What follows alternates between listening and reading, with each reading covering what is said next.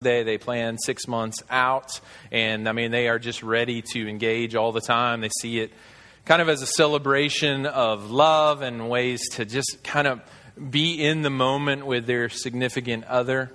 Then you've got like a significant portion of the population that just kind of plays along because that's February 14th, and I think there's a big section there.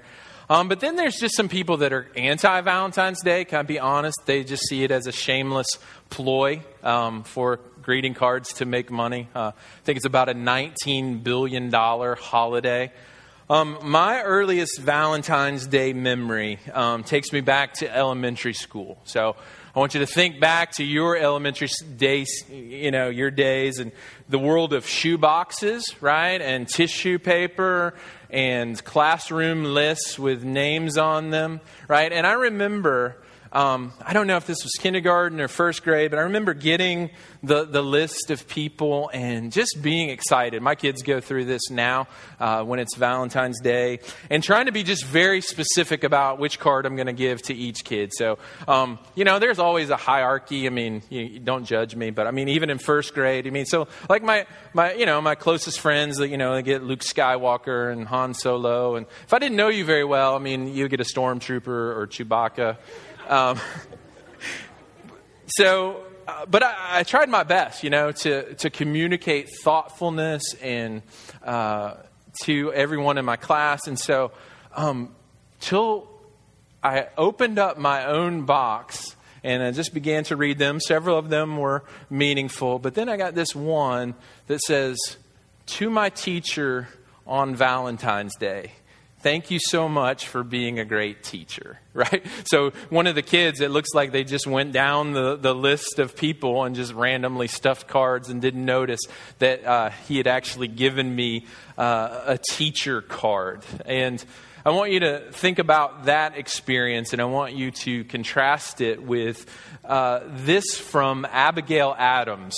She wrote this letter to her husband, John Adams, who would be the second president of the United States. They wrote over 1,000 love letters to one another, making them one of the most romantic couples in history. So contrast my random Valentine's Day card experience with this.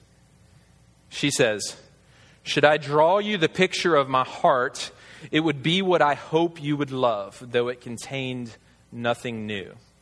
The early possession you obtained there and the absolute power you have ever maintained over it leaves not the smallest place unoccupied.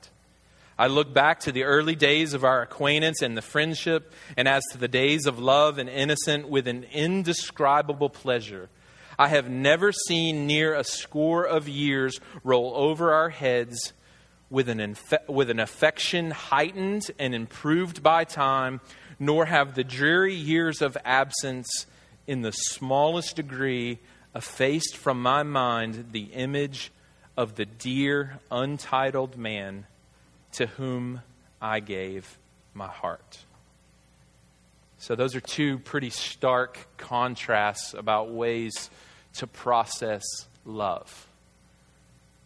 Think about the effect of John Adams receiving that probably several years into their marriage and his public life. But I think if most of us are honest, we tend to view God's love the same way that I viewed that early Valentine's Day card. We kind of think, maybe not that God doesn't love us, but we're one of about 7 billion people. So we're probably just on a list somewhere, probably just an afterthought. And in the difficult times of our life, we feel forgotten, right?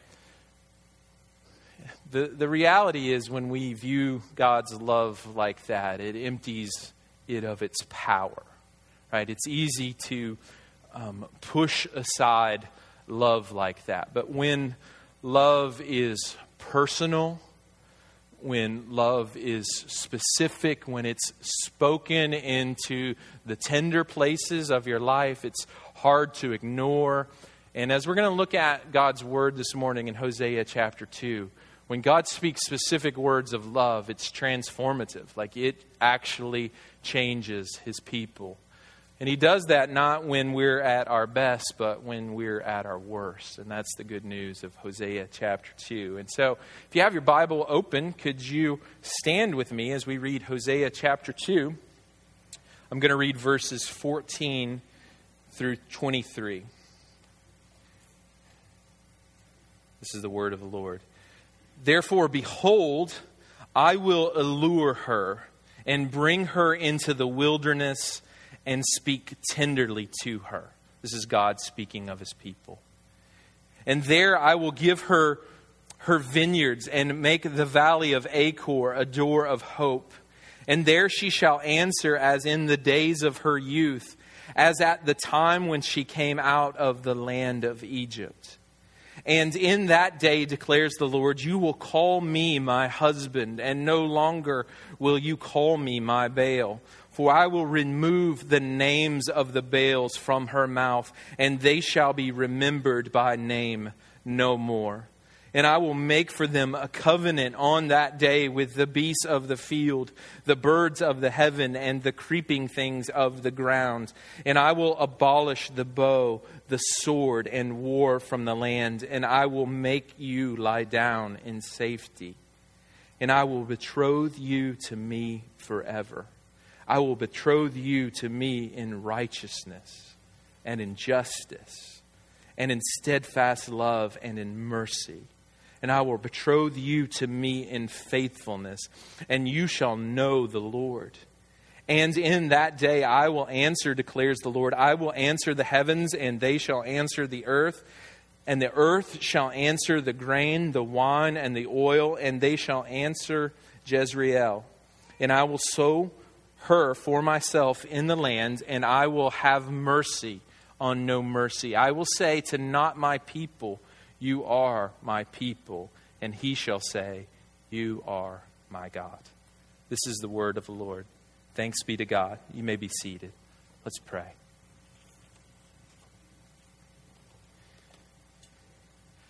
Father, I just pray that in these moments that we have together, that you would speak right to the tender places of our lives, that you would speak your love powerfully and provocatively and transformatively.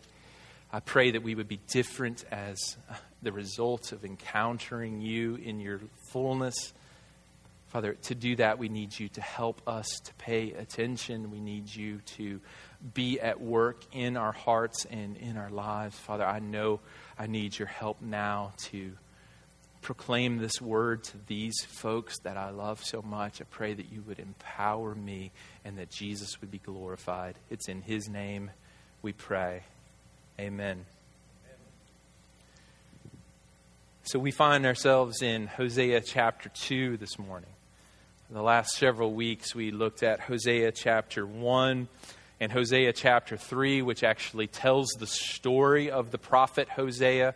If you weren't with us, Hosea was a prophet that received a pretty unique call from God. God told him when he called him, he said, I want you to go and I want you to marry a prostitute because that's what it's like for me to have a relationship with my people. So chapters 1 and chapters 3 tell the story of Hosea and Gomer. And there's this real powerful coming together of Hosea and Gomer, but their relationship is rocky, not just because of Gomer's past, but because in the present, she begins to go back to her life of prostitution. She begins to have children out of wedlock. Ultimately, Gomer is a woman that finds herself in the arms of another man, but that man was not kind and tender like Hosea. This man would abuse her and use her, and she found herself on an auction block being sold as a slave. And that's where we have this picture of Hosea and his redeeming love that ultimately points us to the ultimate redeeming love in Jesus Christ. That's what chapters 1 and 3 are. And chapter 2 is the story from God's perspective. So Hosea and Gomer are supposed to be an illustration of something that's going on in the nation of Israel. Chapter 2 is God in all its vivid detail outlining his case against his people. So I didn't read verses 1 through 13 because, frankly, they are lewd and they are crude and they are specific ways that all the people of God had forgotten that they had been loved by God. They had been looking for other lovers. And so that's what makes the good news of verses 14 through 23 so stark and so powerful, right? I mean, I think God gives us this picture of Gomer so that we would identify, so that we would know that there is no sin that is too big for God to redeem our past from. And that's specifically what he's speaking the good news of verses 14 through 23 into. And he says, look at verse 14. Therefore, behold, I will allure her and bring her into the wilderness and speak tenderly to her. This is the language of romance. This is God promising to woo and win back his wandering bride. So, how does God speak to us when we stray? How does God speak to us when we wander? How does God speak to us when we would rather run away from him instead of running to him? God speaks tenderly to us. He says, I will allure her. God is saying, beyond everything, beyond the shadow of a doubt, you are wanted.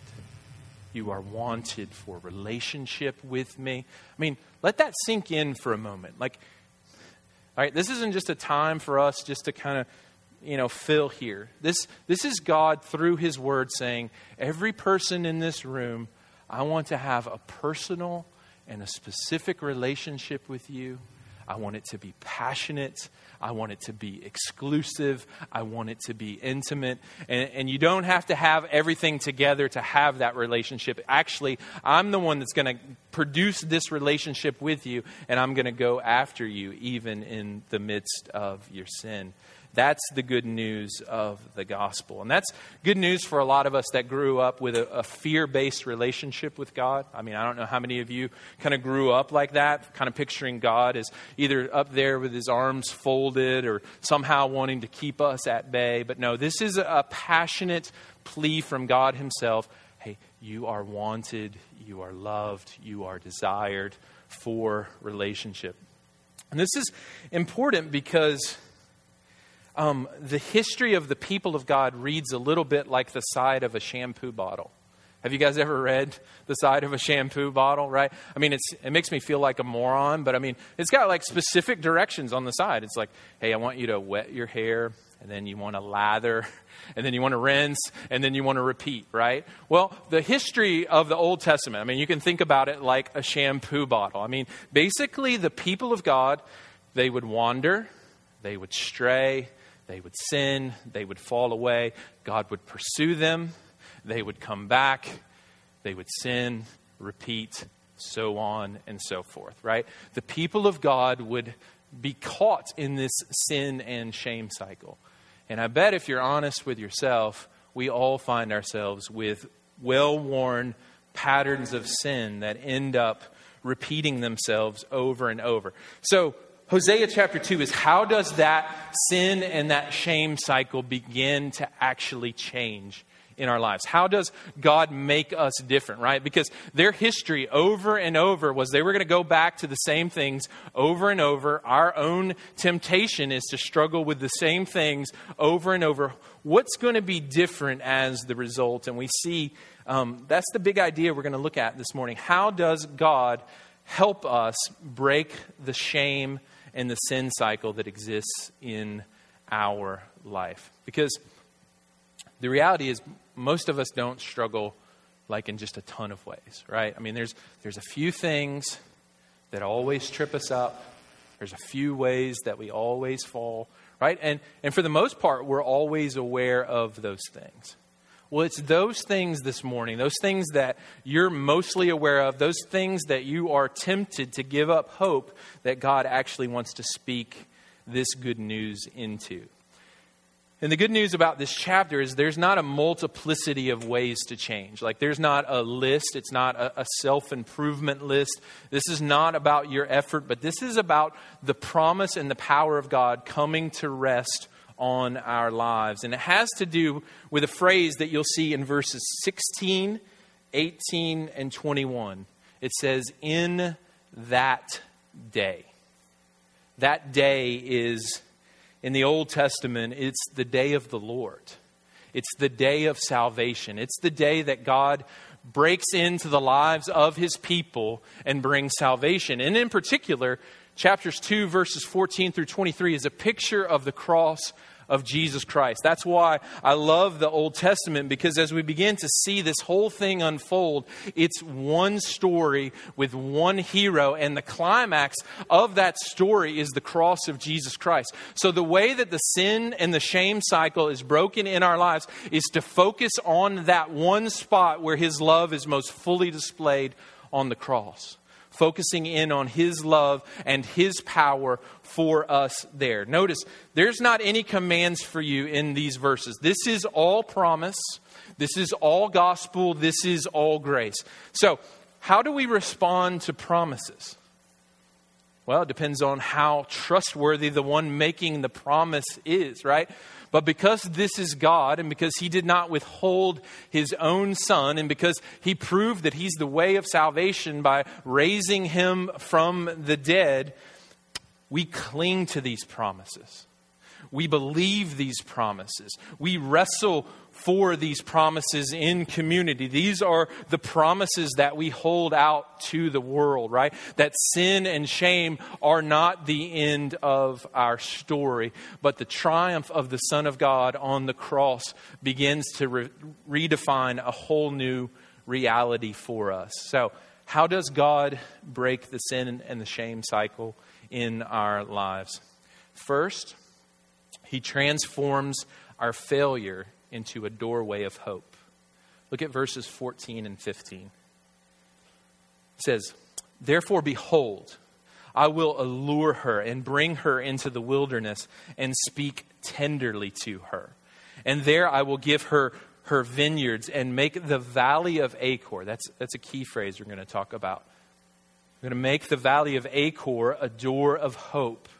And there she shall answer as in the days of her youth, as at the time when she came out of the land of Egypt. This is God saying, I'm going to take you back to the place where we first met, essentially. I'm going to take you back to that spot. I'm going to take you back to the place of the Exodus. I'm going to take you back to the wilderness, and I'm going to bring you back to myself. I'm going to bring you back for relationship. And what I'm going to do is I'm going to transform all of your failures into a doorway of hope. Now, that is a massive promise of the gospel. So you probably aren't familiar with the Valley of Achor. That's not something that I readily talk about. But if you want to read about it, you can read about it in Joshua chapter 7. It is the story of Achan. So this is a story that happened essentially when the people of God first came into the promised land of Israel. They were warned to stay away from the idols of the land. But Achan, he kind of saw these idols that they were worth a lot of money. And so he just kind of took them and he put them in his tent. And ultimately what happened as a result of Achan taking those idols into his tent was the people of God were defeated. All right. And so ultimately this was uncovered and this was discovered. And they ultimately stoned Achan for his sin. And what happened in the Valley of Achor, which really means the Valley of Trouble, they took all the stones that they threw upon Achan and they made this massive memorial, right? So the very first thing that they experienced when they walked in the promised land of God is this monument to their failure, right? So this is physical, this is real, this is visible, this is demonstrative for them, right? So they would, every time that they would walk by this memorial, it would be a testimony of their failure. So what God is saying is, I'm going to take the mountain of your failure, the monument that exists to all the ways that you failed, and I'm going to turn them into a doorway of hope. Now, That's good news for us because that means that our past is not the end of our stories. We all have memorials of failure that exist in our life. Am I right? Right? I mean, you can just walk around your house, right? I mean, that's where I lost it with my kids, right? This is where I committed that sin that I promised that I would never do again, right? Sometimes those are physical places. Sometimes they're just broken places in our heart where we are dominated by the perspective that we have of ourselves in the past. Well, the good news of this passage, because of the day of the Lord, because of the cross of Jesus Christ, is that God promises, right? This isn't a suggestion. I'm going to turn your greatest failures into a doorway of hope. Is that good news? Amen, right? This is God saying, I'm going to redeem your story. So this morning, if you're here and you are plagued by the reality of sin that seems to be getting the best of you, hear this word from the Lord. Don't give up. Don't give in. Keep on going because God promises to use that as the foundation of your hope. See, the greatest hope that we have here this morning is not that we're not sinners, but the fact that we are sinners and Christ loves and delights to save sinners. That's the foundation of the Christian life. So, what does that mean for us and our past? It means that your past, everything that you struggle with, whether it was 10 years ago or 10 seconds ago, is crucified with Jesus Christ, right? Your past died on the cross with Jesus. That's what Galatians 2:20 tells us. I have been crucified with Christ. The life that I now live, I live by faith in the Son of God who loved me and gave himself up for me. So, the foundation of our hope is not that we're not sinners, but that we are sinners, but God loves sinners, and that is a doorway to hope. And he promises in your life, as you fix your hope on that spot, to turn your greatest failures into a doorway of hope. That's the good news of the gospel. A practical implication of that for us as a church is we don't have to be a group of people that used to struggle, right? This means that we don't have to conceal our wounds, right? We don't have to move away from our scars. We can be a group of people where our past is a testimony to the faithfulness and the goodness of God. Jud Wilhite, who in his book Pursued, he tells the story, he's a pastor in Las Vegas, he tells the story of a woman who had a lot of pain and abuse in her life. And the way that she dealt with the pain and the abuse in her life, she was so hurting inside, she began to cut herself. She was into self-mutilation. Well, over the course of her life, she intersected with this church and her life was changed. But you could tell like there was still some deep brokenness going on because she had just shredded her arms. It didn't matter. In the desert, she lived in Las Vegas. She would wear long sleeve shirts all the time. She didn't want anybody to see her scars. So finally she came up to Jud and she said, she had a 3-year-old daughter. How am I going to be able to tell my daughter one day about the scars that I have? What am I going to tell her about this? And I thought this was profound and I think it has implications for us all. He says, I said, you should look her in the eye and say, these scars mean your mom survived. I did some things I regret, but I'm alive because of God's grace, and these scars remind me of how far I've come. And then he goes on to say, embrace your scars, no matter how painful they are. They tell the story of your survival. So our past, when put up against the backdrop of the cross, tells the story not only of our survival, but Christ's victory on our behalf, and they become a testimony to the world around us of God's power. So we don't want to be those that just be a group of people that used to struggle. No, we are a group of people that have been ransomed and saved and transformed by the grace of God. He's going to turn our greatest failures into a doorway of hope. All right, now let's look at verses 16 and 17. Next, we see that his love captivates and renews our hearts.